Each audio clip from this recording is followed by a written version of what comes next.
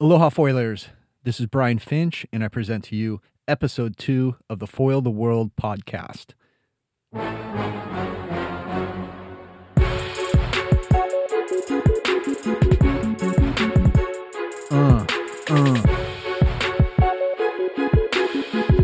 kind of popping, yeah?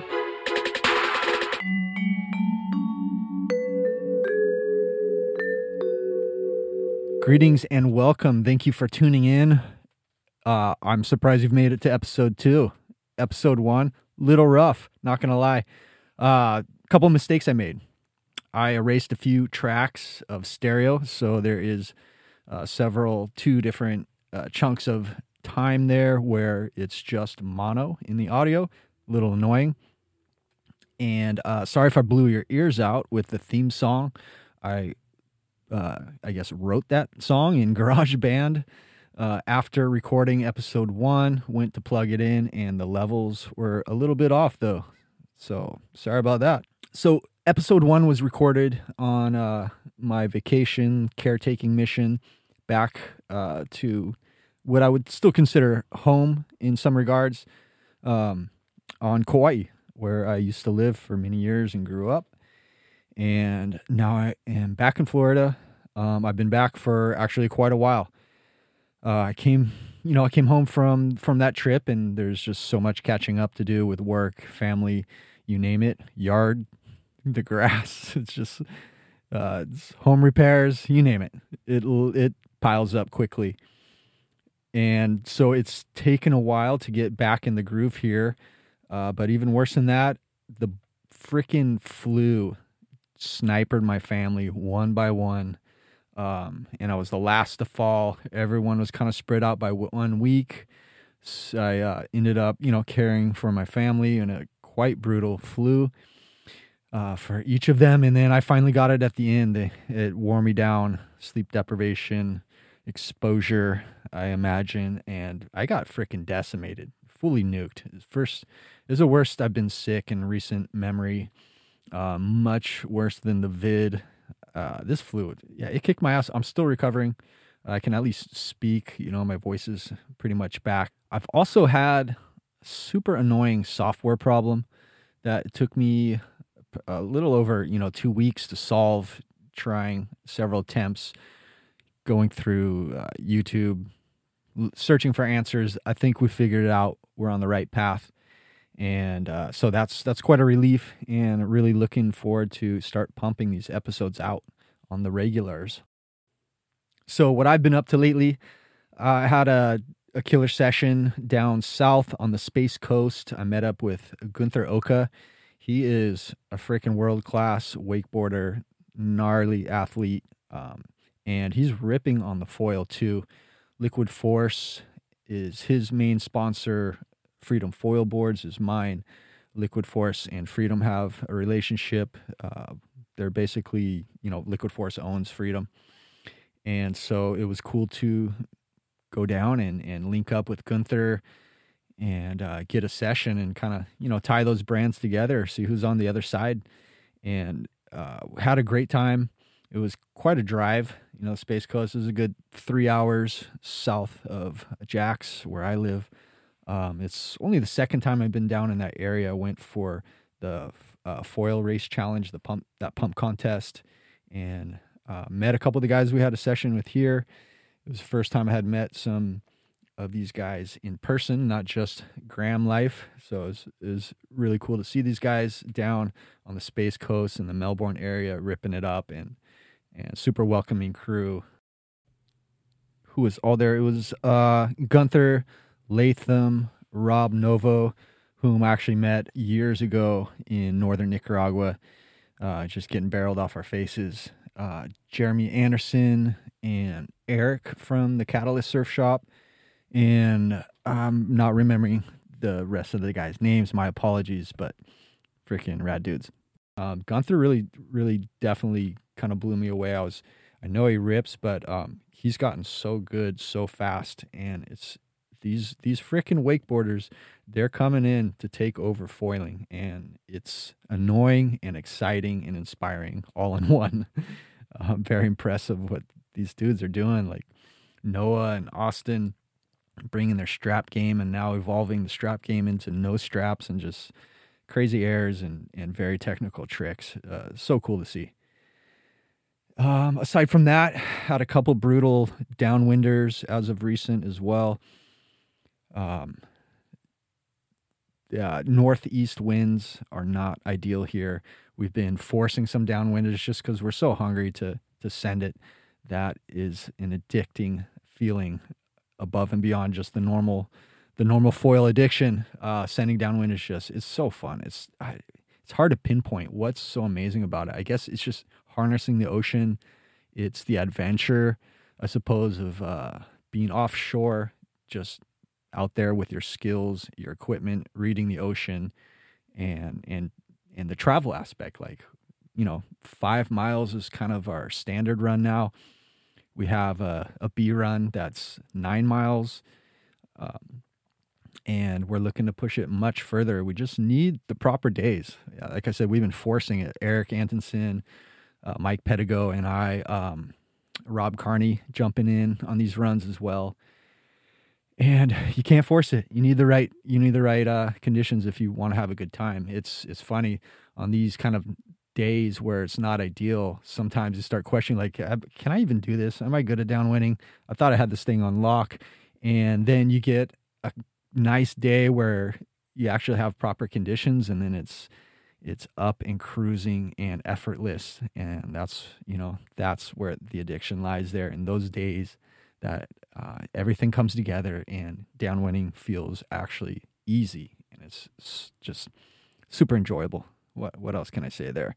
So looking for some good conditions to line up. I've missed a few opportunities here and there in the last week. I know Eric has had some great runs and Mike as well. But dying for good stuff. On the topic of downwinding, also, it's interesting to see the knee paddling just all of a sudden catching a lot of people's attention as it pertains to downwinding. Knee paddling meaning on your knees, Dave Kalama style, on a downwind board with the hand paddles for extra leverage to crank into these bumps on your knees and popping up to your feet, completely bypassing the learning curve of the balance it takes to stand on a sup board, the balance it takes to stand on a sup board out in the ocean or river where all the water's moving, and then to learn how to paddle that board straight, efficient, quick, tight strokes, and being able to maintain it to pop up on foil. That is removed from the learning curve when you're on your knees. It's so much easier. As far as balance, I should say, it can be, depending on conditions, it can be easy. Depending on conditions, it can feel quite impossible, but it's interesting that it's just kind of now sparking a lot of imagination, where it seemed like it was kind of being ignored for a while and not looked at as a viable option, or kind of looked at as maybe cheating or the lazy man's version. However, I think that it just lends to more accessibility to people out there that want to downwind and either aren't good at balancing or don't want to put in the time of the stand-up paddle. And then there's also the kind of freedom aspect. Once you're standing up, you're not holding a paddle. This is all debatable. It's preferences. There's many advantages to both. But as a anecdote, I've paddled into open ocean waves riding a 6-foot by 17 wide, I believe 70 liters,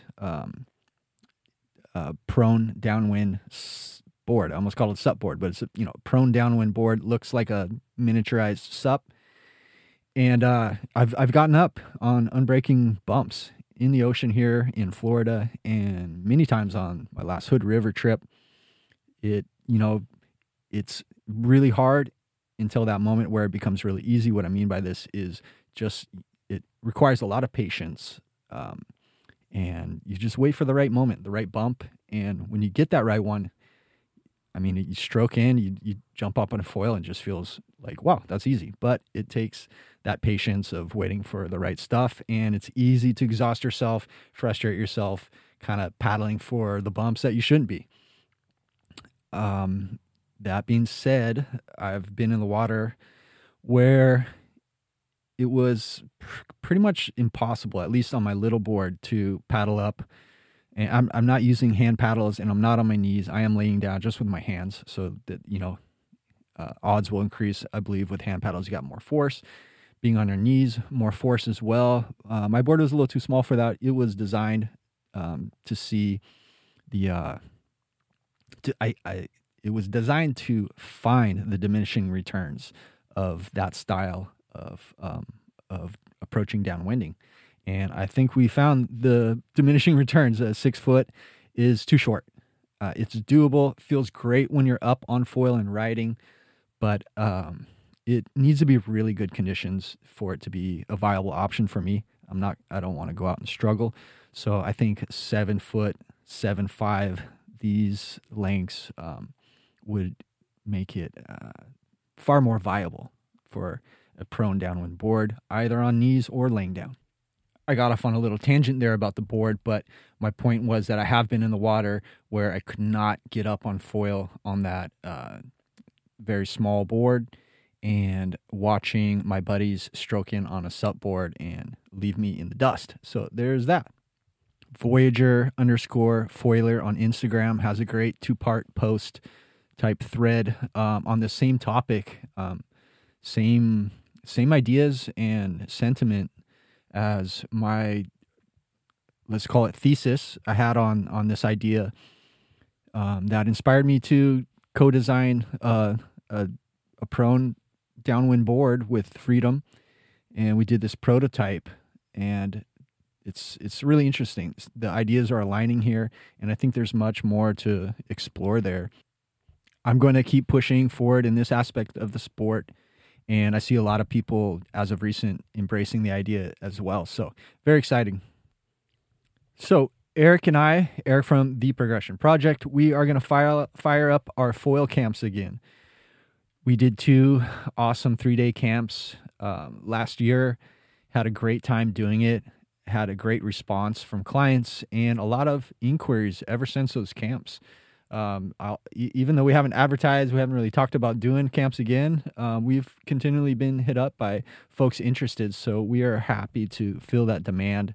Like I said, it's something really enjoyed doing, coaching foilers, teaching them how to tune their gear, just improve skills in every facet that we can help with. So again, exciting, very excited to fire up the camps again, and we will be announcing dates as soon as possible. Well, thanks for bearing with me on these first 2 episodes. These are definitely the practice runs, and episode 3, we're going to have a guest, and we'll continue having guests. So it won't just be me here rambling. Again, thank you for tuning in. I appreciate you for making it this far, and we will continue to work hard and make this a great podcast, and interesting, hopefully fun, and learn a little bit along the way. Catch you on the next episode, and foil the world.